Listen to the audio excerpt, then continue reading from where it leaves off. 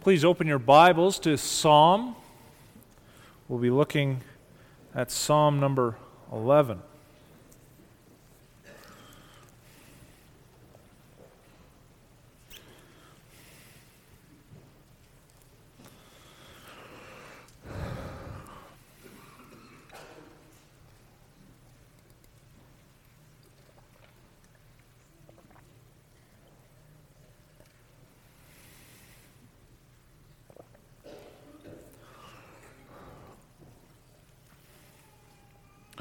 Psalm number 11. In the Lord I take refuge. How can you say to my soul, flee like a bird to your mountain? For behold, the wicked bend the bow. They have fitted their arrow to the string to shoot in the dark at the upright in heart. If the foundations are destroyed, what can the righteous do? The Lord is in his holy temple. The Lord's throne is in heaven. His eyes see, his eyelids test the children of man. The Lord tests the righteous, but his soul hates the wicked and the ones who love violence. Let him rain coals on the wicked. Fire and sulfur and scorching wind shall be the portion of their cup. For the Lord is righteous. He loves righteous deeds. The upright shall behold his face. So far to the reading of God's holy word.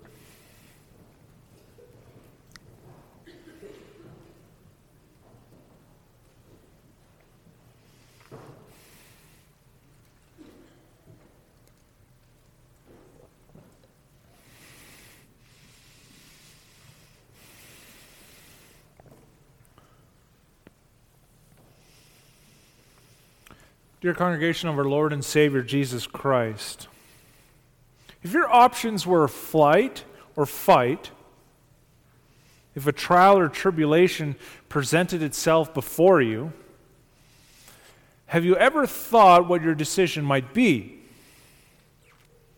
Have you ever thought about how you would determine if you should stay or if you should go?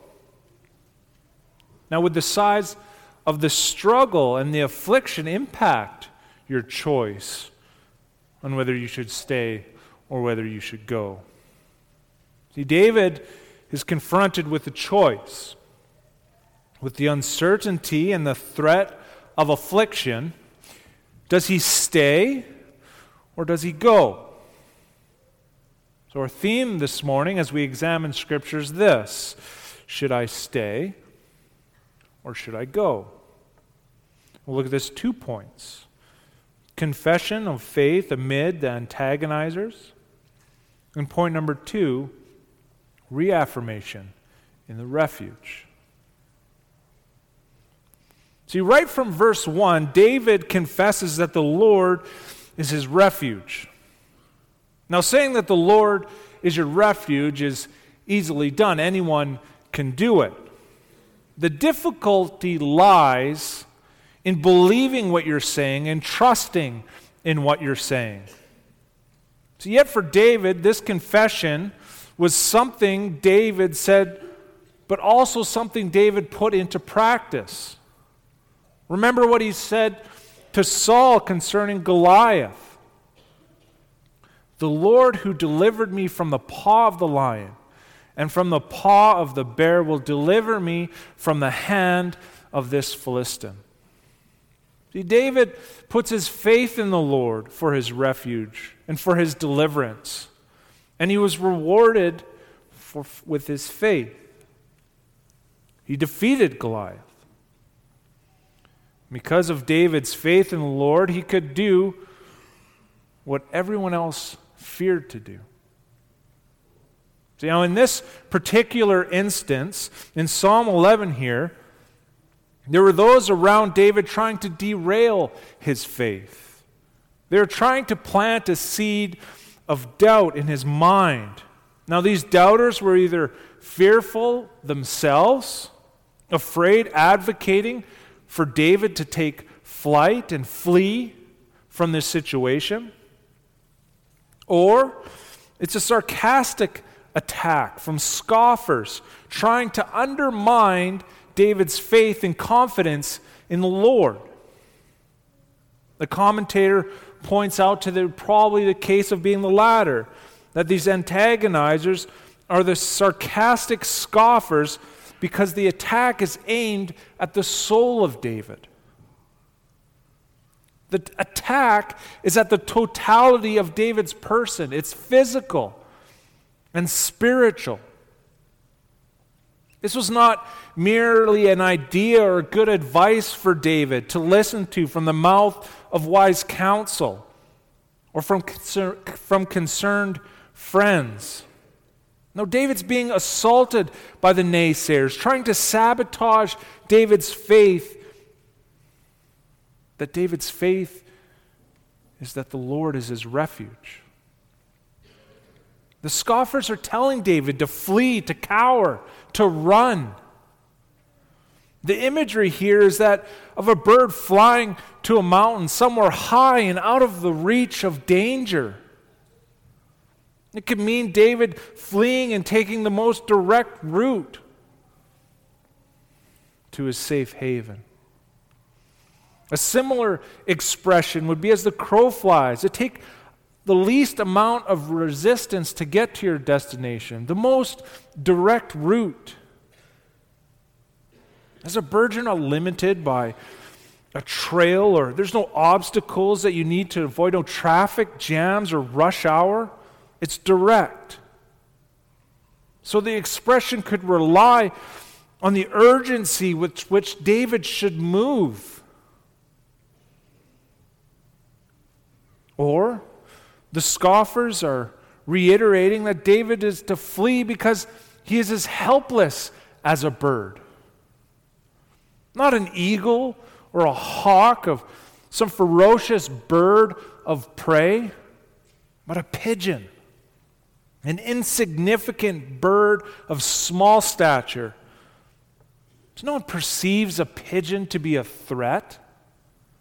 The scoffers say that David is weak and feeble, of no threat, and should merely hide from the incoming danger. And notice the direction that they point David. It's not to his God, but to a mountain. There's intentionality to point David in a direction that is anywhere but toward God. They do not acknowledge that David has a God or that it is a viable option for him, but they point him elsewhere. A ploy that has confused Christians for ages when the world points them anywhere but towards their God. The world uses smoke and mirrors. Look everywhere else for your answers instead of at your God.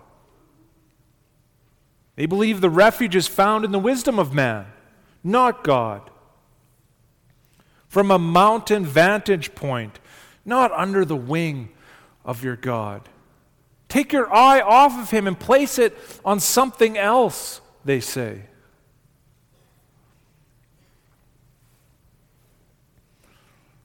And what is driving the scoffers to push David up that mountain?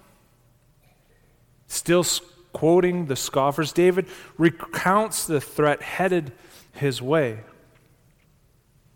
The threat is the wicked, and as a commentator points out, a clever way to analyze this threat of the wicked with their might, their method, and their menace.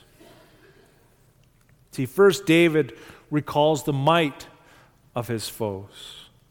His attack is not from someone with soft hands and eloquent words, but from the wicked with the strength to bend the bow. Not only to draw the bow, but also to string it. These are men of war. They have the resources to create weapons for destruction, but also the knowledge to know how to use them. The bow is not a sword. A sword can be easily inflict damage, but a bow takes skill crafted over hours of training. You can't just swing it around like a sword and inflict damage. The wicked are a certain threat, as they have fixed their arrow to the string. Next, it's the wicked's method that illustrates much about their character. They're not honest or forthcoming with their attacks. They're not looking for an honest fight. They're not worried about what is honorable or concerned about the rules of engagement. They're lurking in the shadows, hiding. They're using the darkness to conceal their actions, to hide their plans and intentions. Deceitful and conniving are their ways of operation, the same way their master Satan operates. See, the might and the method of the wicked are designed to instill fear and terror into the upright at heart. And just like their master Satan, their desired target is the upright in heart. Their desired outcome is to leave them in ruins. The menacing question of the wicked is this: what shields the righteous if their foundations are laid to ruin? In the minds of the wicked, what shelters the upright in heart? It's not their God, because in their minds, who is that? Instead, what shelters the upright when society is ruined? The dignity of life is casually ignored, and justice and righteousness and equity are all removed. When it's just the raw law of might, when it's power and force that are in control. Who protects the poor in spirit? Who protects the meek, the upright, those who hunger and thirst for righteousness? When society is turned upside down and it's every man and woman for themselves, who protects them? See, the wicked remind David of how small he is, or his nation relative to those that surround it. See, they're trying to convince that David is best served looking after himself and after his own self-interest. But is self-interest the best option?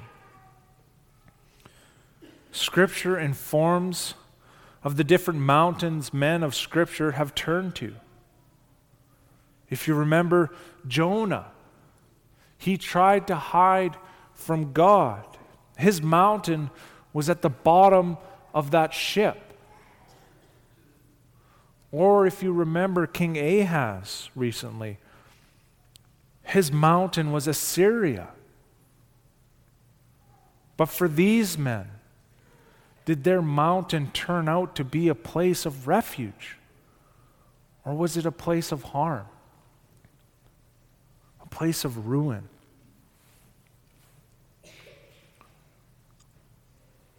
See, David resists the temptation to flee to the mountain when the threat of societal collapse becomes a reality. Instead, David doubles down on his earlier profession and reminds himself and the generations to come of those who need to be reminded of where their refuge is. David takes you away from the mountain to something far greater. In verse 4, David declares, "The Lord is in his holy temple. The Lord's throne room is in heaven." And this might remind you of that scene depicted by Isaiah in chapter 6, where Isaiah saw the Lord sitting upon a throne lifted and high, where the train of his robe filled the temple, where the words of the seraphim rang in his ears, "Holy, holy, holy is the Lord of hosts. The whole earth is full of his glory." Or you can almost feel the foundation shake from the voice of the one who called. But Isaiah was not a contemporary of David, but still paints a similar picture. In verse 4, the picture that is painted is the Lord in his holy temple. It could be that David is illustrating for us the immanence of God. That is, that he is a God who draws near to his people. He's not a hands-off God who does not enter into creation. You see this in many different ways in Scripture. God appears to men in dreams and visions, the burning bush, or in human forms, like that before Abraham and also Jacob. But these are just prefigures and foreshadows of the ultimate arrival of the Son of God, when he took on flesh and dwelt among his people. Truly God, truly man. God entered into history because he cares for his people. He drew so near to you that he took on flesh and looked just like you. Because that was the only way for your deliverance. You see, he did not shrink back into his divinity to conquer sin or overcome weakness. Still in his humanity, he suffered for you, both physically, in all the pain and anguish that he went through, but also in his soul, so much that he sweat drops of blood for the anticipation of the distress that he was about to endure for his bride. And he knows exactly what life is like for you. God incarnate experienced suffering just like you. But also, David calls this temple holy. And this alludes to the fact that God is distant and set apart from his creation. That there is nothing earthly or physical that can profane his dwelling place. Even though he dwells amongst his people, he is still distinct and set apart from them. Next, David illustrates that the Lord's reign is not limited to Israel or the countries in the ancient Near East, nor is he subject to earthly institutions or human plans. The Lord has cosmic reign over the totality of his creation. His throne is not limited to a geographical area, but rather every molecule that makes up this universe is subject to his authority. There's nothing outside of his reign. And also he rules with a complete knowledge and wisdom. His ways are not our ways. His plans are not our plans. His wisdom and thoughts are so great that to count them would be more than the sand of all the earth. How vast is the sum of his thoughts? Yet you experience that the Lord is not bound by limitations when you read about the miraculous work of Christ. Christ's ability passes beyond the human experience. He commands the winds and the waves to be still. He heals the sick of their diseases. The dead rise from the mere power of his voice.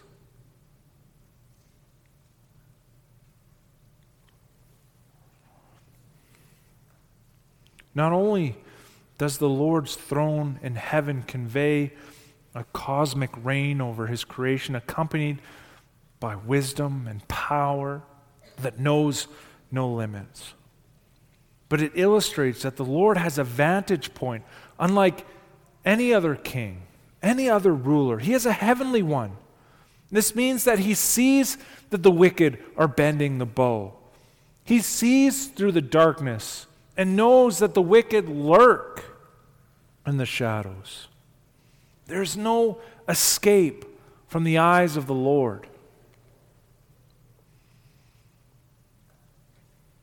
David further explains this when he says, the Lord's eyelids testing the children of men. Now, to our ears, that might sound like a peculiar illustration, but it conveys a gaze or a focus. Maybe it's even helpful to think of a squinting eye, focusing and looking. There's an examination, a concentrated focus from the eyes of the Lord. So it's not merely that God sees what is happening in this world, but there's a thoughtful consideration of what is happening.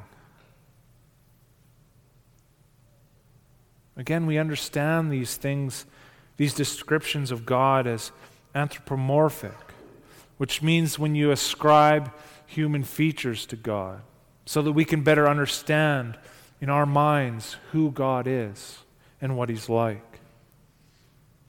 So because God has the power to see everything that happens in creation, and not only does he see what's happening, but he looks all that unfolds with an examining eye. He examines them with a focus and discerns their actions, which makes him a judge who can justly judge, because he rightly calculates the actions of all of his creation.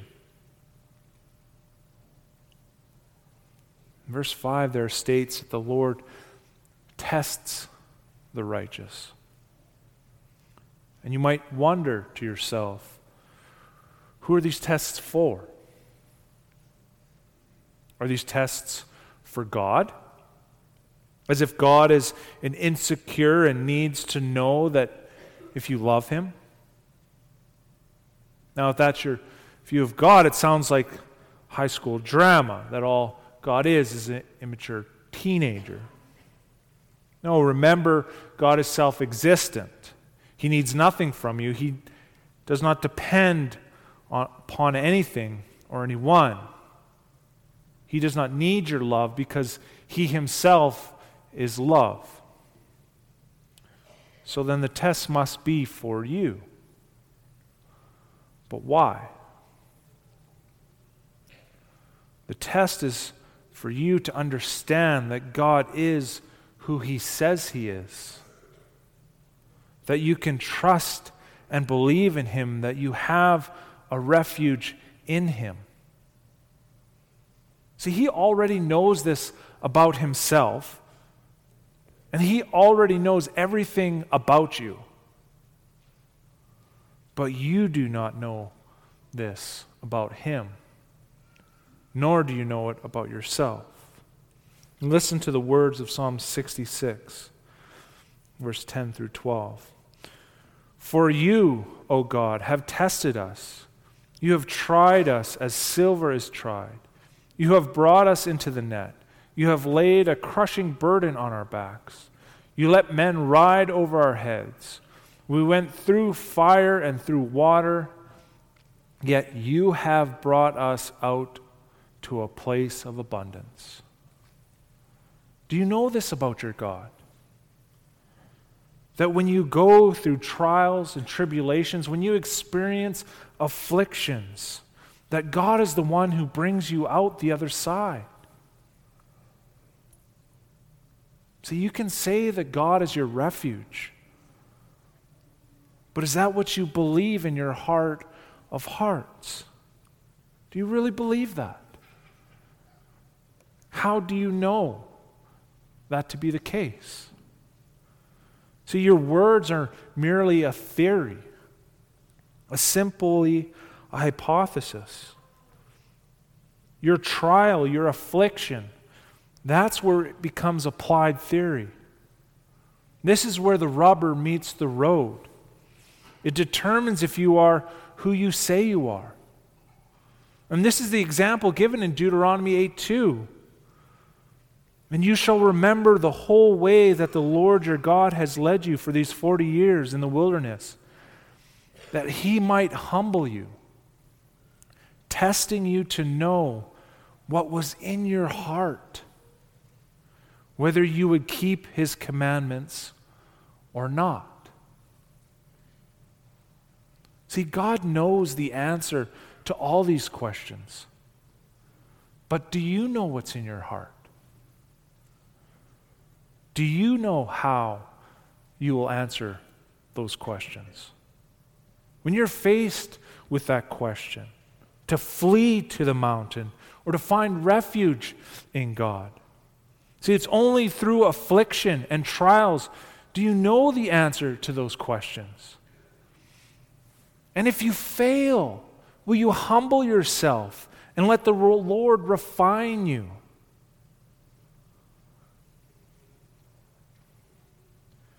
I think the scariest non-biblical quote that I can find, it captures the prideful and deceitful heart of man. It reads, "The easiest thing is to deceive oneself. For what a man wishes, he generally believes to be true." And this is why you need trials and tribulations, because your heart is deceitful. You can tell anyone you want until you're blue in the face that the Lord is your refuge. But until that day comes, you might be fooling yourself because it's what your heart wants to believe. So your trial might reveal that you have a heart that is far from God. A heart that would rather find refuge in mountains instead of the living God.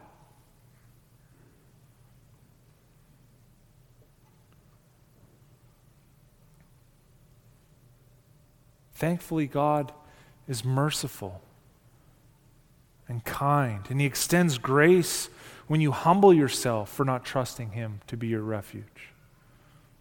And this is a privilege only reserved for the righteous because of Christ.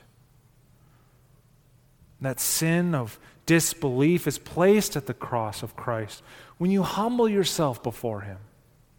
And if it happens again, if God presents another furnace of affliction and you fail that test again, humble yourself before the cross, laying it at the feet of Christ, your sin of unbelief.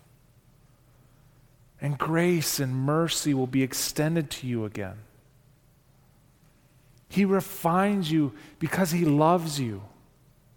And he wants you to be pure and spotless. The psalmist in 119, verse 71 says, "It was good for me that I was afflicted, that I might learn your statutes." Affliction is how you learn more about yourself and more about the true nature and character of God. Yeah, this is not a luxury that extends to the wicked because they refuse to humble themselves. Just like the attack of the wicked on the soul of David encapsulated the whole person of David, so is the Lord's hatred towards those who love violence. His soul hates it. It should be a humbling reminder of the Lord's hatred for the wicked. It permeates down to his soul, as if to say the Lord hates it with every fiber of his being. The judgment upon the wicked will be swift, just like that of Sodom and Gomorrah, with raining coals down upon them. The portion of their cup will be fire and sulfur and scorching wind. A burn will spread to the deepest part of their soul. And it's humbling to look at that cup filled with fire and sulfur, with that scorching wind. A smell that would sting your nostrils. And if Clamato gives you heartburn, I can't imagine the effects that it would have. Yet this cup is for the wicked. It is their judgment for their deeds. All the unrighteousness will be placed under the footstool of Christ. And this is the confidence of David, the unshakable reign of the Lord, that he is unaffected and untouched by human plans. The Lord is righteous and will judge according all to their deeds. See, David does not have to fear man and the mutilation of the body that could occur by their hand, because it is nothing compared to the judgment and the wrath of the Lord. A wrath that percolates fire, consuming the soul of man. Just judgments will be made. But does it humble you that this cup set before the wicked was also a cup intended for yourself? Yet it passed from your hand to the hand of Jesus Christ. If you look to Christ for your refuge from this fiery cup, He will drink every last drop until it's bone dry. You need not worry about the Lord's fiery wrath, because Jesus Christ finished that cup for you when He was stretched out on the cross. But David also reveals another side of the Lord. He does not leave you with that impression that the Lord's up on His heavenly throne with a clipboard ticking off every unrighteous deed that has been done. But He says that the Lord is righteous and He loves righteous deeds. That the Lord is pleased when the righteous deeds are performed. He loves it when those who walk according to His commandments have a heart that loves to chew on the fruit of the Spirit, who exercise love, joy, peace, patience, kindness, goodness, faithfulness, gentleness, and self-control. The one who uses their Christian freedom not to serve their flesh, but in love chooses to serve one another. Or who is not slothful in zeal, but serves the Lord. Those who are patient in their afflictions and choose prayer to endure it. Christians who are bearing with one another in their burdens and forgiving each other as the Lord has forgiven you. And remove that cup of fiery wrath from your hand. He loves a heart that is not self-centered, looking at self-preservation, but understand that those who seek to save their life will lose it.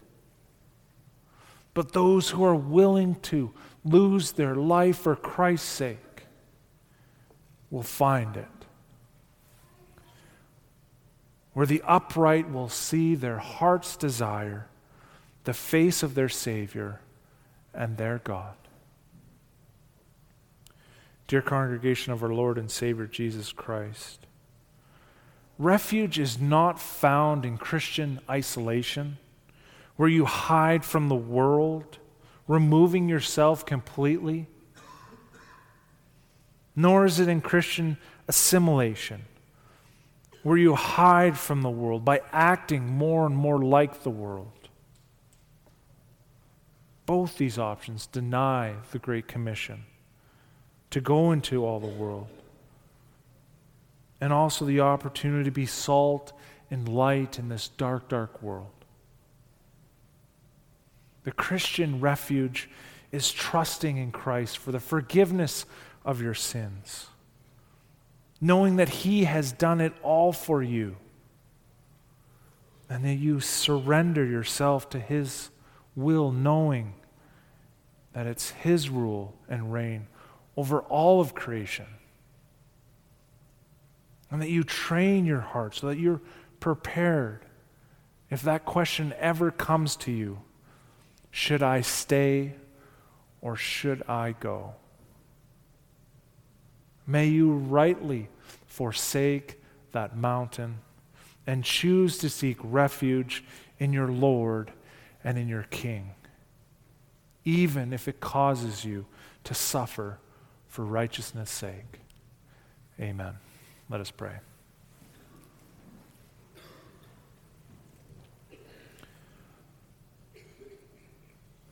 O gracious God and Heavenly Father, who is there to fear in this world and all of creation but you? That you are the one who can destroy body and soul. That just as you had, you can use your words to create life, you also can just take it. But we know that you are also a God who loves righteous deeds. And that you look upon us in favor not because of the works that we do, but most importantly because of the work of your only begotten Son. That He drank that cup of fiery wrath so we do not have to. But that we have the privilege to work in your kingdom, not fearing the slandering, accusing mouth of man. But Father, may you continue to work in us the strength to look not to mountains and fortresses created by man, but to seek our refuge under your caring wing, because you are our God and our King.